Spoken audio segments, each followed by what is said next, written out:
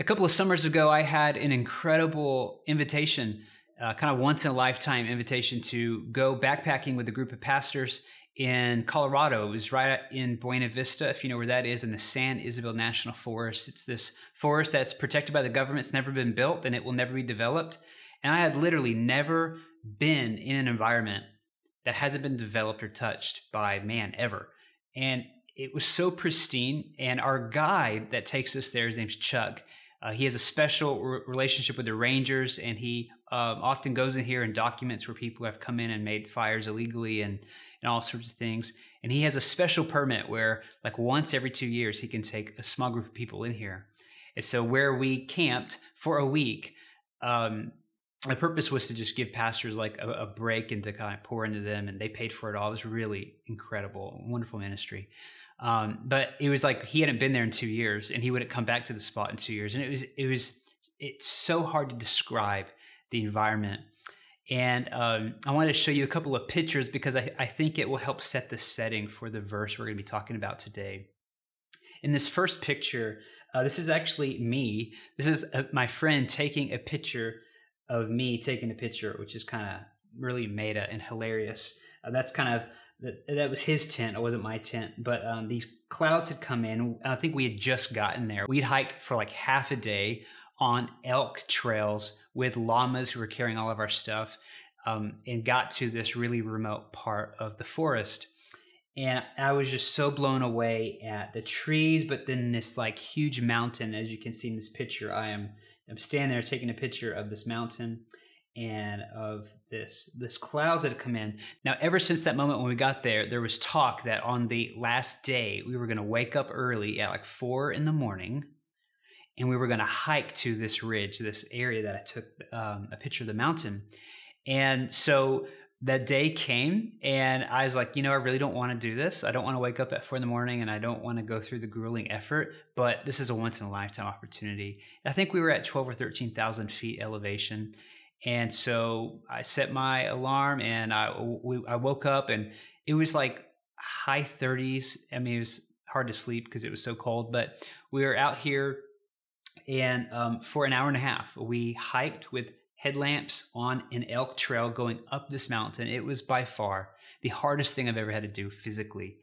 I almost quit several times. I did not think I'd make it to the top, but I just had to figure out like why all the commotion about going up to this ridge.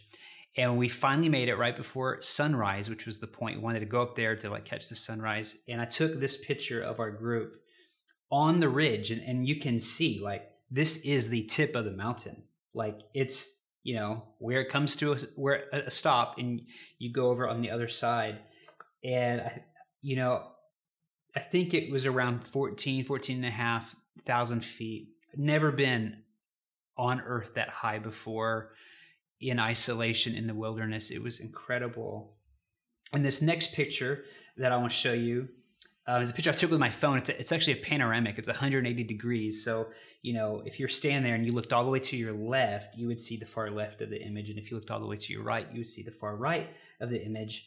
And this is as the sun is starting to rise and peak over the other mountains. It's really hard for this iPhone picture to describe just how big and vast this area was. But I want you just to stare at this. One of the things that I learned in this moment is a real powerful lesson that I've heard before, but I experienced it in a fresh way, is that while this literal mountaintop experience was amazing, and it was like transcendent and so breathtaking, and it was worth getting up at 4 a.m. to do like a 2-hour hike. What I learned is that the mountain top is beautiful, but there's no life there. There's no water. There's no shelter. There's a reason why we got up early in the morning, didn't do this in the middle of the day. We would have been beat with the sun. There were no animals. There was very, very few vegetation. There is no food. You could not live on top of this mountain. And as I looked down, I noticed where we were camping. And I didn't realize this until I got up on the mountaintop. But we were, if you look kind of almost dead center, just to the right in this picture, you see like a dark blob, and that's all the pine trees That's the valley. And the snow, it's, melts and goes down the mountain, and then it accumulates in the valley. And that's where life is. Life follows the water there. And I realized we were actually living in the valley, that life is in the valley. But the whole time out we were in the valley, I wanted to get on the mountaintop, and I wanted to get out of the valley. But once I got on the mountaintop, I realized that actually the best part was the life and the peace. And it was hard. I mean, sleeping outdoors for a week is hard. Like, it wasn't easy, and yet there was this like transcendent peace in being in God's creation in such a pure way. I want to show you this next picture. This is a viewpoint from the valley. This is the edge of our campsite, another panoramic view. There's a trail off to your right. If you look down to the left, it's kind of hard to see, but you might see a glimmer. But that's the stream. There was a little rock stream of where the snow was flowing down, and that's where we would drink. Where we would do our cooking from there. We wouldn't go to the bathroom in there. But that little stream in the valley was our life source. It was a really gentle, quiet place. I'll show you another picture. This is another kind of an open field that's in the valley. And you can see kind of in the daytime when the sun is out, high noon. And you see right there in the middle that darker blob. In the valley, that's all the life. That's all the trees. That's the shade. And if you notice, it's kind of hard to see, but on the ground there's like little tiny specks. And those are flowers. This last picture I'll show you is the wildflowers here in this valley. In the summer of Colorado, few things are more beautiful than that. I made this is how ignorant I am of these things. I mentioned to someone about like how beautiful they were, and like who came out here to plant them, and like they started laughing, and someone said, Drew, God planted them. Like, a landscaper didn't come out here to plant these wildflowers.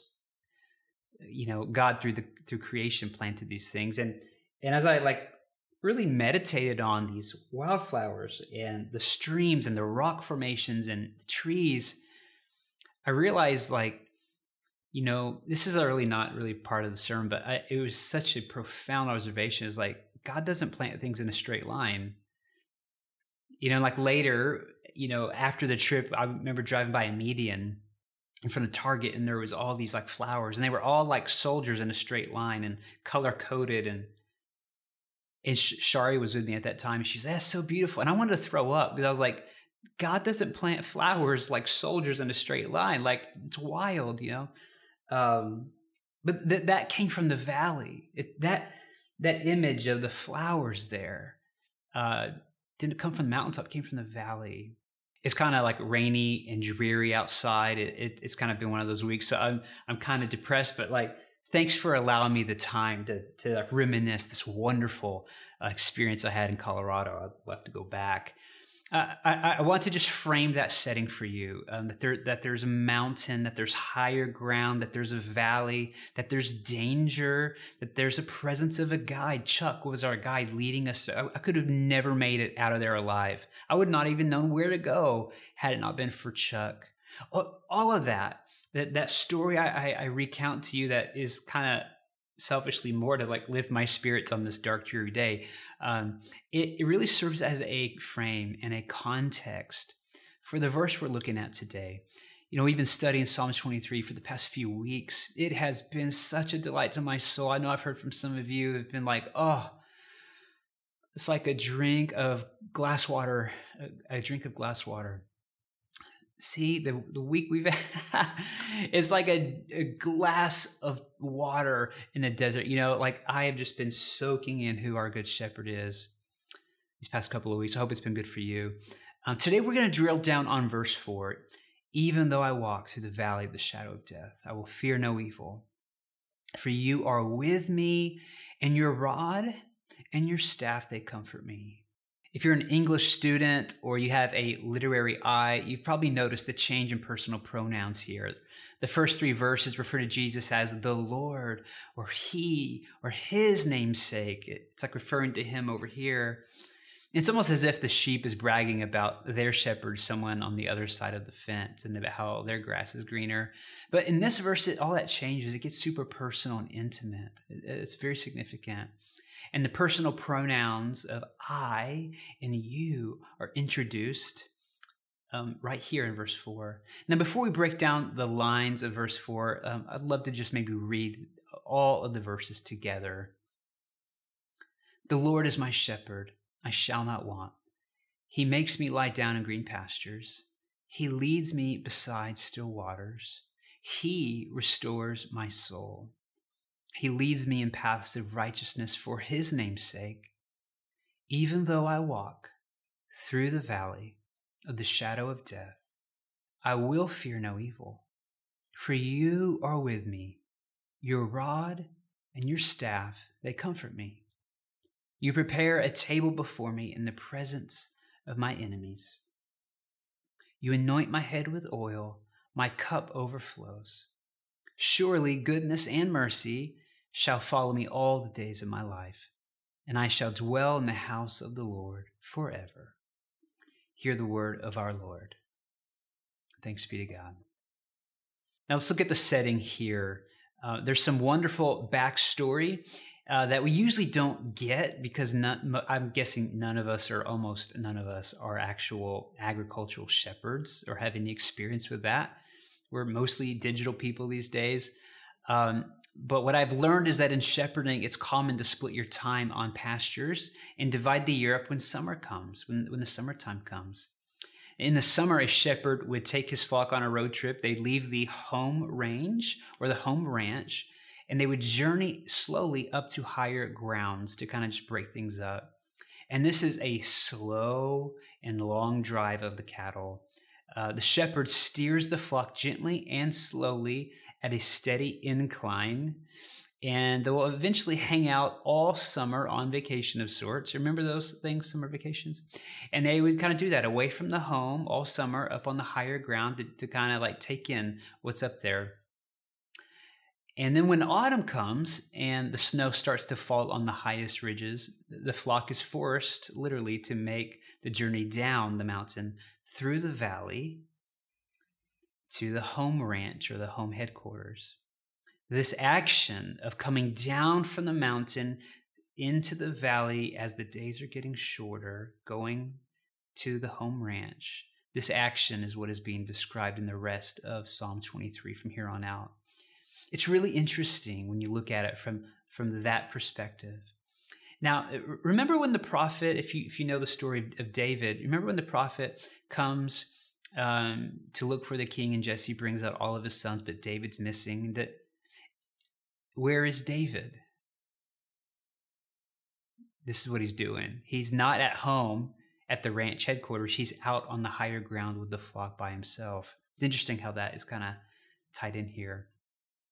Now, during this time on the mountain, the sheep only have the shepherd. That's it. It's very lonely and it's intimate, which is why David introduces the personal pronouns here.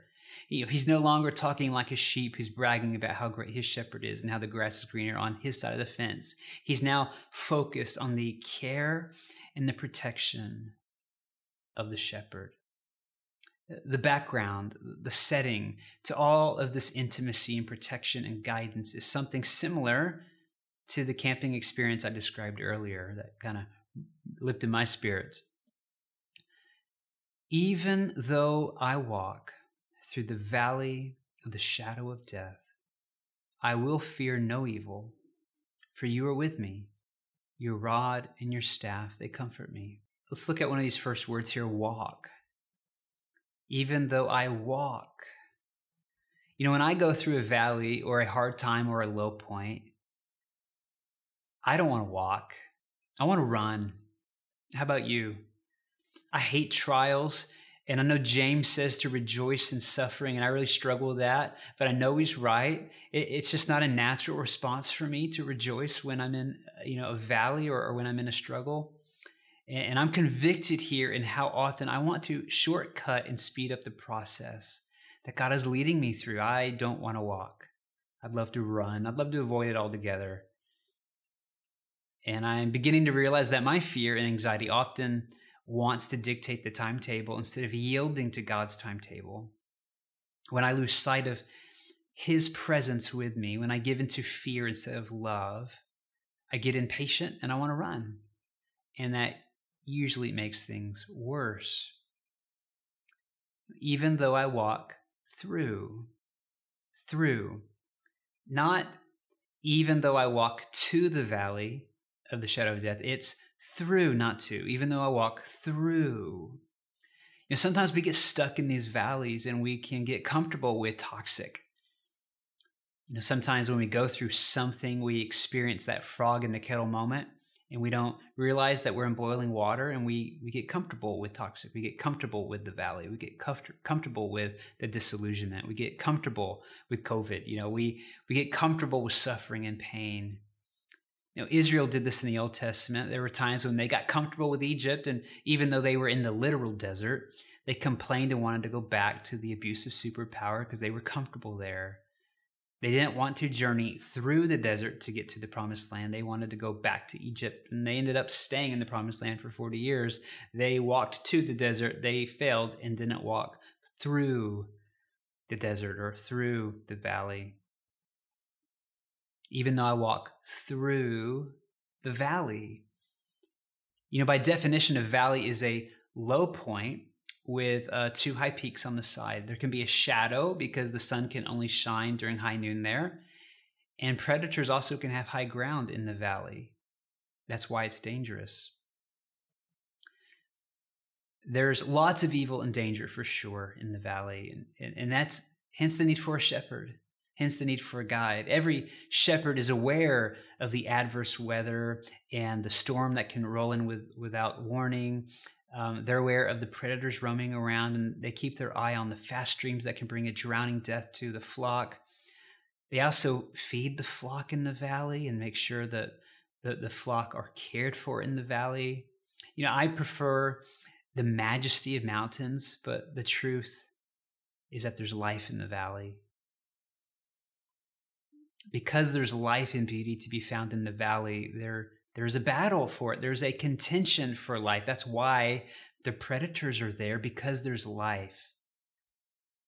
The valley wouldn't be dangerous if it wasn't life-giving. We despise the valley most of the time. I do, because it's dangerous, because it hurts. But we rarely realize the reason why the predators hang out in the valleys, because that's where the life is. That's where the beauty is. Fear no evil. There is no need to fear evil if you have love. I heard someone hypothesize the other day that there are only two emotions. There's fear and then there's love. That's it. Fear and love. I questioned it at first, but the more I chew on it, the more I think there's something there. Perfect love does cast out all fear. Jesus is literally love walking around in sandals. And so if you have love, if you have Jesus with you in every situation, even in the dark trial, even in a disappointment, in every heartbreak, every sickness, every diagnosis, every setback, every dilemma, every tragedy, He is Emmanuel, God with us. He is love. There is no need to fear when you have Him with you. In his book on prayer, The Circle Maker, Mark Batterson has the quote that says, "The answer to all of our problems is always more of the Holy Spirit."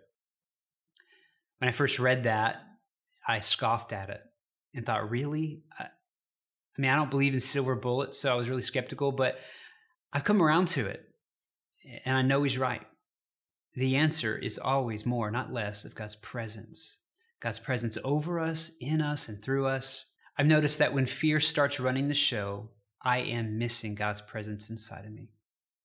The New Testament calls us fragile jars of clay. We are leaky, cracked vessels that are fragile. We're cups with a hole in it. We constantly need to be filled and refilled with the Holy Spirit. Being filled with the Spirit isn't a one-time deal or a one-time event. It's better to be refilled with the Holy Spirit. Rod and staff. With God's presence comes a rod and a staff. One's for the predator and the other is for sheep. A rod is a weapon, a club of sorts, and it's not for the sheep. Some people get this one tragically wrong, unfortunately. The rod is not for the sheep. It's for the wolves, for the predators, for the snakes. The staff is for the sheep. A staff is a protective extension of the shepherd's hand. I think of when a child is learning to walk and is passing a coffee table, the parent will kind of follow them and have their arms at the side guiding them against the 90-degree angles and like making sure that, they don't get hurt. That's what a staff does. A shepherd will take the staff and guide the sheep to where it needs to go. It's very gentle. It's there. The staff is not to beat the sheep. The rod is there to get the wolves away. But he's a good shepherd. He's not an abusive shepherd. The staff is there to guide and protect. And the result of all this is that there's comfort. One of the nicknames of the Holy Spirit is the Comforter. That's what Jesus called the Spirit, the Comforter. And we spend so much of our energy trying to make our lives as comfortable and cozy as possible. Francis Chan has a line about this in his book, Forgotten God, that goes something like this. You don't need the Holy Spirit if your American life is cozy and comfortable. One of the things I appreciate about the scriptures is that it's plain and addresses suffering like straight on. God is a God who does identify and takes on our literal and physical suffering. Some people don't get this and they question God's existence when things don't turn out like they dreamt him up. And I get that. I've done that too. But if we look carefully, God never promises us a cozy life. He promises us everlasting life. Life to the full, not life without pain. And he warns us that in the world we will have trouble. His answer is the comfort of the Holy Spirit. When I look back at my walk with God, it is the valleys, not the mountaintops, where I have experienced more of God's presence. I've had some great mountaintop experiences, and like Peter, I'd prefer to build a tent there and hang out there where it's transcendent. But I've seen God's hand more in the valley. I've grown and matured more into Christ when I'm in the valley. The valley does a better job at forming Christ in me and forming me into the image of Christ. The mountain ridge provides great vision and perspective, and it's a wonderful moment. But life is in the valley.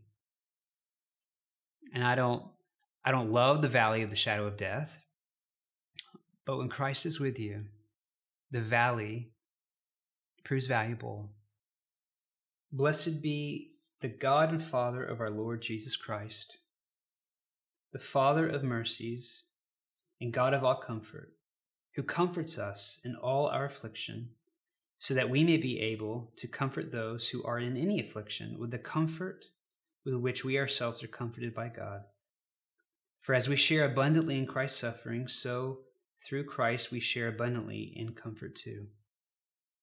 If we are afflicted, it is for your comfort and salvation. And if we are comforted, it is for your comfort, which you experience when you patiently endure the same sufferings that we suffer. Our hope for you is unshaken, for we know that as you share in our sufferings, you will also share in our comfort. In Philippians, Paul says, so if there is any encouragement in Christ, any comfort from love, any participation in the Spirit, any affection and sympathy, complete my joy by being of the same mind, having the same love, being in full accord and of one mind.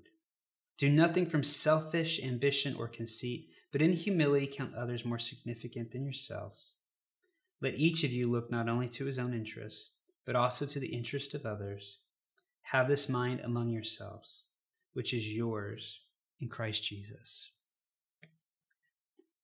In those two verses, there's something interesting. There's a really interesting connection that it is God who brings us comfort, and yet with humility we are to look around to others and be conduits of God's comfort to them as well. I'd love to ask you two questions, and one is about you and one is about those around you. The first would be, where do you need the comfort of Christ right now? Are you in the valley of the shadow of death? Are you afraid? Are you scared? Are you anxious? Are you hurting? Are you weary? Are you exhausted? Do you need the presence of your good shepherd with you. We all need comforting, but sometimes we dismiss where we need comforting for various reasons. I would encourage you to take some time right now to do a quick inventory, just a quick mental inventory, and notice where you're hurting, where you're in pain, where you need the comfort of Christ. That's where Christ seeks to show up and minister his peace to you. You know, I ignore this all the time. I was talking with a friend this week on the phone, and I was kind of bearing my heart to him about a situation. And he mentioned to me, he said, "Man, I can really hear the pain in your voice." And my first reaction was like, "No, I'm good, man. Like, I don't feel the pain." And it really was shocking to me that he could hear the pain that I was relating to him, but I didn't pick up on it. And I thought he was being like super sensitive.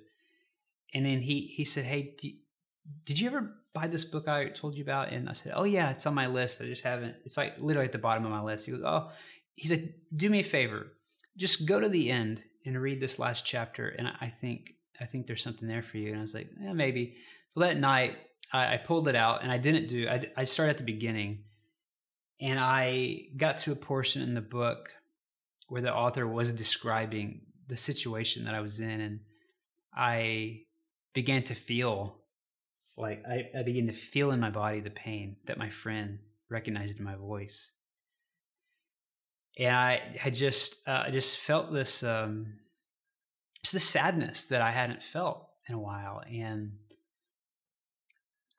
you know, sure, Shari was looking at me like, "Why are you crying?" You know, I was reading in bed late at night, reading through, and man, my friend gave me a great gift. He recognized that there was pain that I was discounting and that I was not addressing. And he encouraged me to face it. And he gave me something, he encouraged me to do something super practical, and I did, and I ended up crying in bed. And it has been such a delightful, I mean, you know, in that respects, I'm in a bit of a valley in this situation. And it's terrible. It's not my valley. It's not one I chose. I don't want to be here. But there are riches that God has given me in this valley. He's with me. I'm not afraid. I sense his love. And he is teaching me so many things that I could never learn on YouTube or at a seminary or by reading something. It's like this experience is teaching me so much, and it will bear fruit for God's kingdom and for our church for years and years and years to come, because life is not in the mountaintop, it's in the valley. I'm so grateful for my friend Ryan who noticed where I needed comfort. And I wonder, and I'm harping on this for whoever is like, you know, watching this online when most of us are in person, is, man, where are you hurting that you're ignoring? Maybe you're hurting and you're ignoring it like I do. I wonder what it would look like practically for you to acknowledge where you're hurting and need the comfort of the Good Shepherd. And assuming that you can work through that, the second question would be for others. Is there anyone around you? Maybe you can be a Ryan, my friend, to someone else. Is there someone around you, a family member, a stranger, a neighbor, coworker, even a church member, who is hurting and needs comforting? And maybe they're stuck in the valley. Maybe they're comfortable in the valley, and maybe they've grown comfortable in their discomfort. And perhaps God has placed you there to give a word of encouragement, to listen and to name, perhaps, or to reflect back where you might hear pain. And maybe you can function as Philippians 2 talks about, of if you've had any comfort from Christ, to walk in humility, loving and serving, counting others more important than yourselves. In short, where are you in the valley? And where are others in the valley that they may need God's presence through you? It's been good talking. Jesus, we're so grateful that you are our good shepherd, that you are Emmanuel, God with us. Lord, I know that the days we live in are tricky, and that with life on this earth comes so much pain and anxieties and triggers. Lord, I ask that you would make your presence known to my friends where they are discounting the pain. Lord, show up in those spaces and bring your healing salve. And God, I pray you would give us eyes to see those around us, our neighbors around us who are hurting, and you would help us to bring your goodness to them. Help us to bring your presence to them. Help us to be agents of reconciliation, agents of peace, agents of hope, agents of love. Or teach us to be a people of practical goodness and mercy to those around us. And Lord, I pray for those listening, watching, tuning in, who are going through something and maybe they feel like you aren't there. Lord, I pray you would help them to see that you meet them in their reality, not in the past, not in the future, but right now, where it hurts. Lord, give them eyes to see your presence. Surround them with your kindness and your love. It's in the beautiful name of Jesus we pray these things. Amen.